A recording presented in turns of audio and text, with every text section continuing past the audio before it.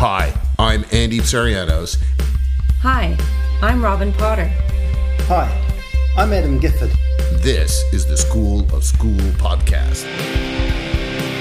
Welcome to the School of School podcast. The Maths No Problem Annual Conference is back. Join us in London this November. World-renowned speakers and experts will gather to discuss maths mastery in the post-pandemic world. Be part of the conversation. Visit mathsnoproblem.com for details.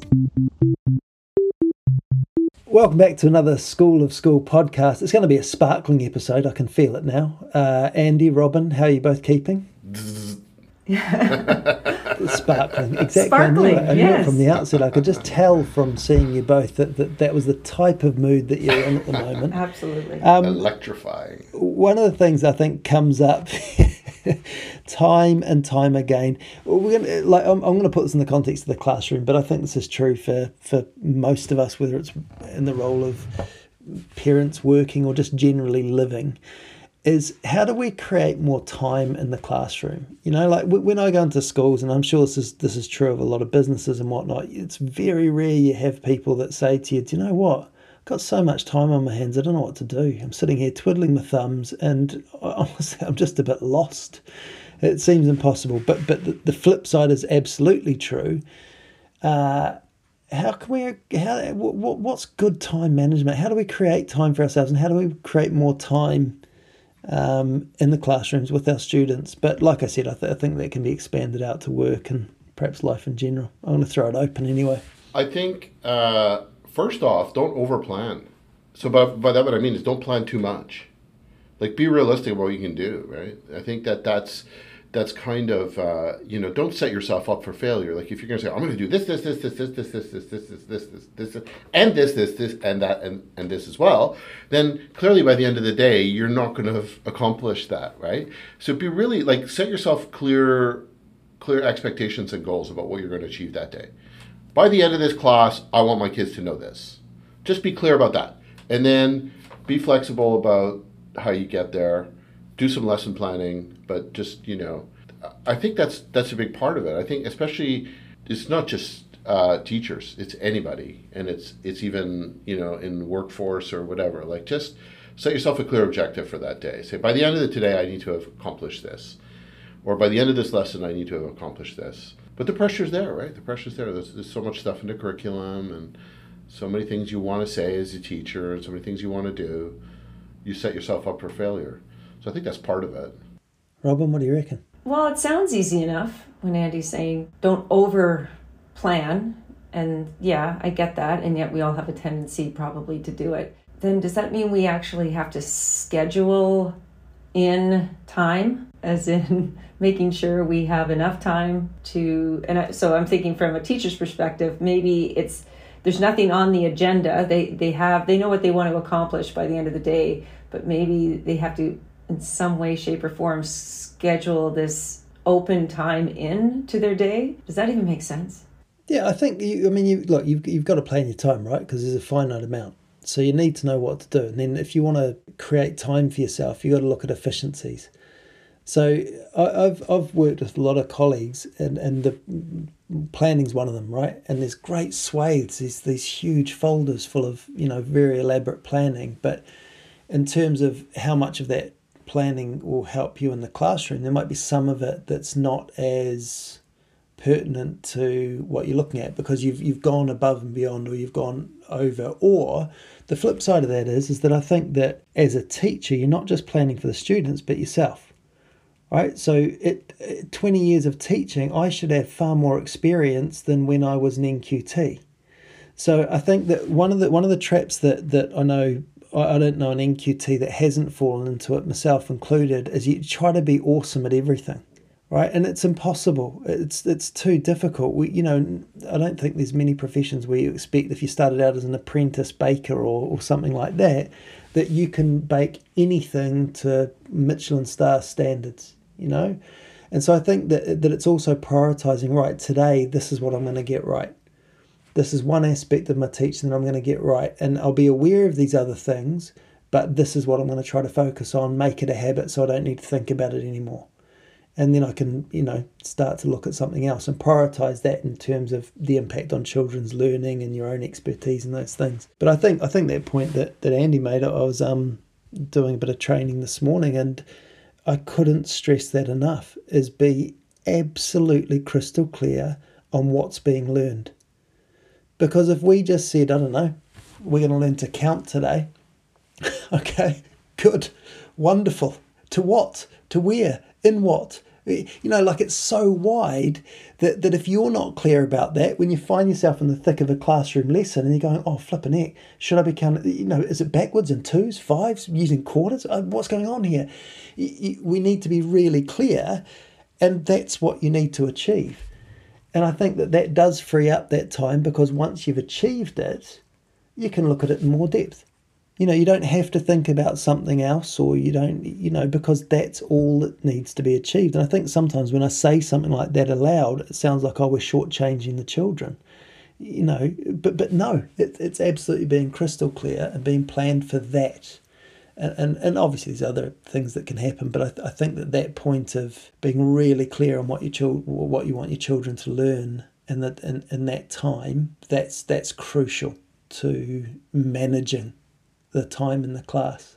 I also think if you work in a school or in an environment where, you're kind of not really supported properly by either the administration or some of the purchasing decisions that they've made, so that you don't have the tools that you need, you don't have, let's say, the content or the scheme of work worked out already for you, and the teacher is expected to do all these things and plan all of this, that's just too much. And then if you're in a situation like that, that's not a healthy environment, and it's not conducive to success, right? Because, teachers probably don't have the expertise, so it will, if they do get there, it will take them a tremendous amount of time to get there, and they may never get there. They may just not be able to do it, right? So if you're setting up, as a school administration, if you're setting up your teachers that way, you're effectively largely setting them up for failure, right?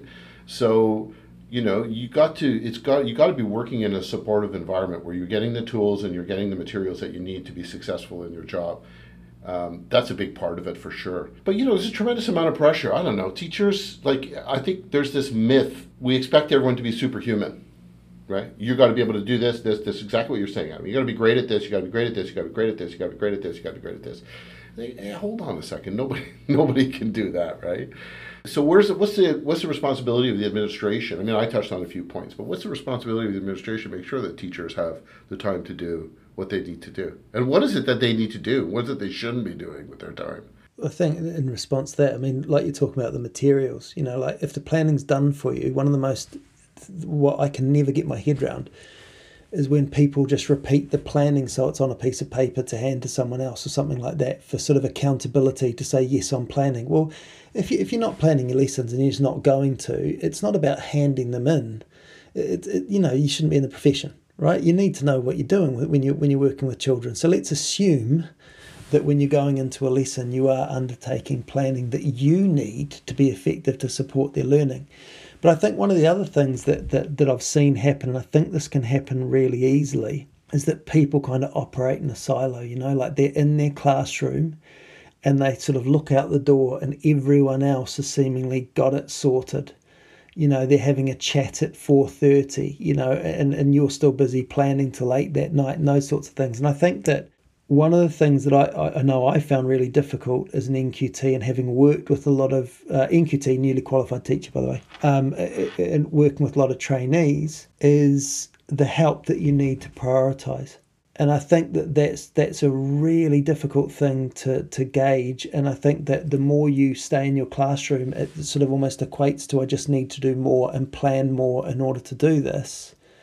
Whereas you might look at it and say, all right, some of these things will lead to, you're right, in your classroom, these things might be great. You might need to do this or do that or do something else.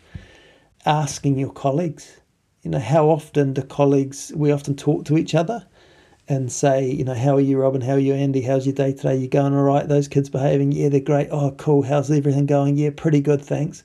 But you might not be really specific Like the first 5 minutes when they walk in the classroom, what can I do to ensure that they settle really quickly? Do any of you have any idea? You know, and those sorts of really specific questions that just say, because that's when I start to lose them, then I panic, then and all those knock-on effects that can take place. I think it's, using your colleagues. Yeah, and I think that's a really great point you've just made, because I can certainly see it from a new teacher's perspective, where they probably are over planning, if anything, you know, because they want to make sure they cover the material and that they've got enough material and, you know, But at the same time, then you touched on this, but you've got, you know, teachers who have been teaching for years, and they've got they've figured out the lesson plan. They've got their routine as well. That doesn't necessarily mean they're using their time effectively either. They found their comfort zone. What they've done for 20 years. That's exactly it. Thing. Yeah.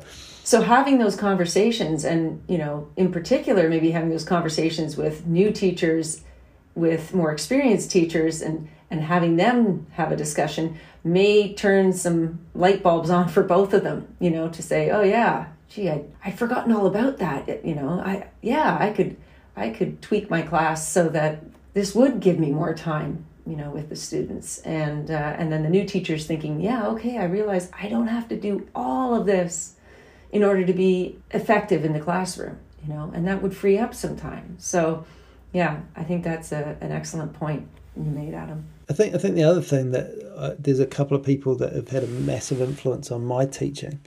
One of them, Peter Sinclair. If you're listening, Pete, I hope you're well. Thank you for all of your input. But what Peter used to say in terms of behaviour, because the reality is that in a lot of classrooms, some of the biggest time losses is due to behaviour. Mm-hmm. Right, because we're dealing with stuff, and then we've dealt with it for 5 or 10 minutes, and it's a very simple thing, but it's actually quite difficult to do. Often we just deal with the behaviour, right, and we deal with the end result. I know someone's just thrown a ruler across the classroom, so that's what we're dealing with. But Peter always used to say, you know, go all the way back to the beginning. You know, at what point did the idea of throwing the ruler come in? And then why did the idea of the ruler being thrown come in? And what happened before then? And and try to get to that origin and think, where can this, you know, why did that go wrong? And I think I've used this example on previous podcasts where I said that there was someone who put the hardest question up on the board. The children came in, they were meant to just start on the questions by themselves, well versed in that. But the hardest question was at the top. So immediately the children disengaged. Then there was behavioural problems. The teacher had to spend the next 10 minutes trying to calm the class down and getting them to think, no, we can do this maths. Whereas actually, if the third question, which was the simplest question, was at the top, everyone's gotten in. And that's where the behaviour started. But if you didn't think about that, you'd probably just be saying, oh, it's Robin again. She's always kicking off at the beginning of maths lessons. But actually, Robin might be really nervous about the maths and looked at it and thought, I can't do that, man. I'm not going to look stupid. I'm going to talk to my mates. You've lost me. So I think it's those sorts of things too, that the second point, and then I will be quiet.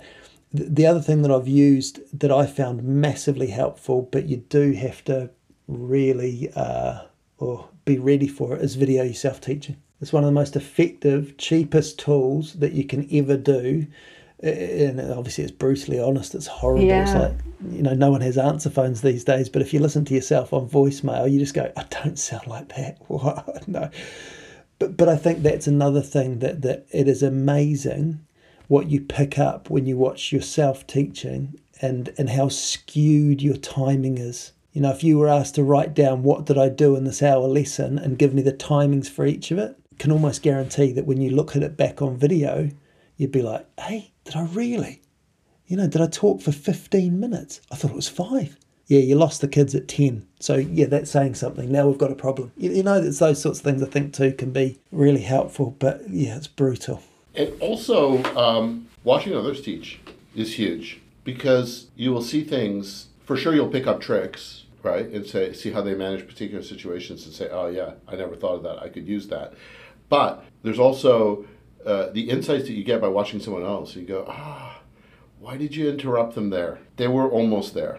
And you just, you know, and I think that that's one of the things that teachers are often not aware, because it's just way too much going on in the classroom at any given point, they're not necessarily really aware of what's actually going on. I know that sounds kind of crazy, but it's not. It's because you become almost obsessed with your own performance, right? That leading a classroom is like acting a play in some ways, and but more like improv. And you kind of you start becoming a little too conscious about your own performance and your own ideas about how the lesson should go, and you start interfering with what isn't maybe a natural process, and it creates turbulence in the class, which might be good in some instances, but it can throw off what's actually happening. And sometimes it's like, there's this saying which has mystified me. It's not really mystified me, but there's so many interpretations to it. It's like, teach less, learn more, right? Stop making the classroom your stage for your performance and spend more time observing and watching and injecting yourself where you're needed, as opposed to trying to orchestrate the whole environment. Because you might find that you'll be able to, but that goes back to setting your expectations for the day. So know what it is that you need to achieve. If you've got an hour, know what it is that you need to achieve in that hour, set it off in motion, and then step back and observe. And when you need to intervene. But just be mindful of why you're intervening. Like, if the kids are not going exactly the way you want them to, that might be okay as well, right? And you can let it go. Just jumping on the back of that, Andy, but what that takes is something you mentioned earlier. That's up to school leaders to make it happen, right? Because the reality is that for two teachers to be in one classroom, yes, it can be organised around, release time from classroom, those sorts of things, but the effectiveness of it and the value it can give teachers, I think, is huge. I think the other thing, just off the back of that, is to watch someone else teach your class. Because of exactly what you said. When you're teaching and you've got your class, your lens is totally different. But if you're watching someone else teach, you're starting to listen to the conversations your children are having in a totally different way. You're starting to observe behaviours to see, oh yeah, that person's just doing this, and this is where, okay, so I could, just like you said, let them go for longer. Or I didn't need to do this. Or actually, this reassures me that I can do this, this and this. That takes the thinking of good school leaders in order to make that happen. And a lot of experience. Like, it takes a long time to get there. That's the thing too, right? Is that, like you say, newly qualified teachers need more support with that kind of stuff than someone who's been teaching for a long time, who will already have come to that Zen moment where they can kind of release themselves from, their inner voice. It's the inner voice that gets you, right? It's that, what's my next step? What should I be doing? What am I not doing right? Where have I gone wrong in this lesson? It's all that internal dialogue in your head that you need to be able to shut it up and actually observe what's going on. And a lot of it has to do, I think, with belief in yourself, right? Self-confidence and self-awareness. And all these things, videotaping your class, watching other teachers, watching your students when they're being taught by someone else, brings you that level of sort of Zen, Dharma, self-awareness that you need in order to really kind of take the pressure off yourself and just become the orchestrator, but not the lead role. The children are in the lead role, right? You're just, you're the guy who puts the curtain up and down and turns on the lights. You're the lighting director or the curtain, depending on what it is. But, and it's making it about their progression. But if you can get to that level, then what you realize is that your planning doesn't need to be so intricate, but it's just maybe 3 or 4 questions. What are they going to learn? How am I going to know when they're there? What is the telltale sign that they got it? Like, at what stage can I say, okay, I don't need to teach this anymore? Because now they know it. Now I just need to let them practice it. What's the indication? What does that look like? If you don't know that going into the class, then all you're going to think is, in order for the kids to learn, I need to do A, B, C, D, E, F, G. It doesn't work that way. Isn't that learning so messy, right? So all you got to say is, okay, at this point, like this group here, they know what's happening. They can just keep doing what they're doing. I don't need to, if I even talk to them, I'm just interfering with their thought processes. These guys here, yeah, they don't have the building blocks that they need to do this. I need to go and intervene now and just simplify the question for them. to get them to where I need them to be, right? But it's that teacher as a reflective observer is kind of where you need to get to. And I think if you can get there, then you'll find the time starts showing up. But that's like a Zen thing. That's like you need to go meditate on a Himalayan mountain for a while to get there, right? It's but it is. Yeah, go on, Robin. I was going to say, even a confidence thing too. You know, you have to be confident that you can let the students lead. Yeah, the confidence comes from, again, this comes from the school administration. Like, that's what you should be aiming to make your teachers become, as a school administrator. And that means, like, don't make them waste their time trying to make up lessons where they're not really sure if they're any good or not, or they're scouring the internet to find a bunch of worksheets to fill in the time, because they just, like, don't let your school descend to that level, right? Like, why don't you just give them the good stuff? Just go and figure out what the good stuff looks like. Go get it and give it to them and say, this is the good stuff. Doesn't need to be the best, and it's better if it's the best, but give them something, and then let them do all the other hard bits. Well, don't waste their time scouring the internet looking for stuff. God, the amount of time teachers waste creating their own lessons and trying to find stuff. It's unbelievable. My last little top tip, if you're new to the profession, is you're going to reach a stage where it comes back to what we've been talking about, what Andy was talking about just a moment ago, decision making. And I think that some of the longest lessons you ever teach is when it starts to go wrong at minute one. And it wasn't that long ago I had one of those, and I was paid to go into a school to model a lesson with I don't know how many teachers watching. So, and I said, for this lesson we need the cubes, the interlocking cubes, that's a really important part of it. And within the first 5 minutes, it was obvious that these interlocking cubes, they're brand new out of the packet. The children had never seen them. And I had to make a decision at that point that they were going to play with the cubes for a good 5-10 minutes, and that was the brave decision, because what I think was being expected is that at the beginning of this lesson, I should have just charged on regardless. Right, make three. They're busy making guns. They're busy making constructions because it's the first time they've ever had their hands on these things. And I think it's those sorts of things that also not just buy you time, but it's the perception of time, because some of those lessons can feel real long when it's not gone right.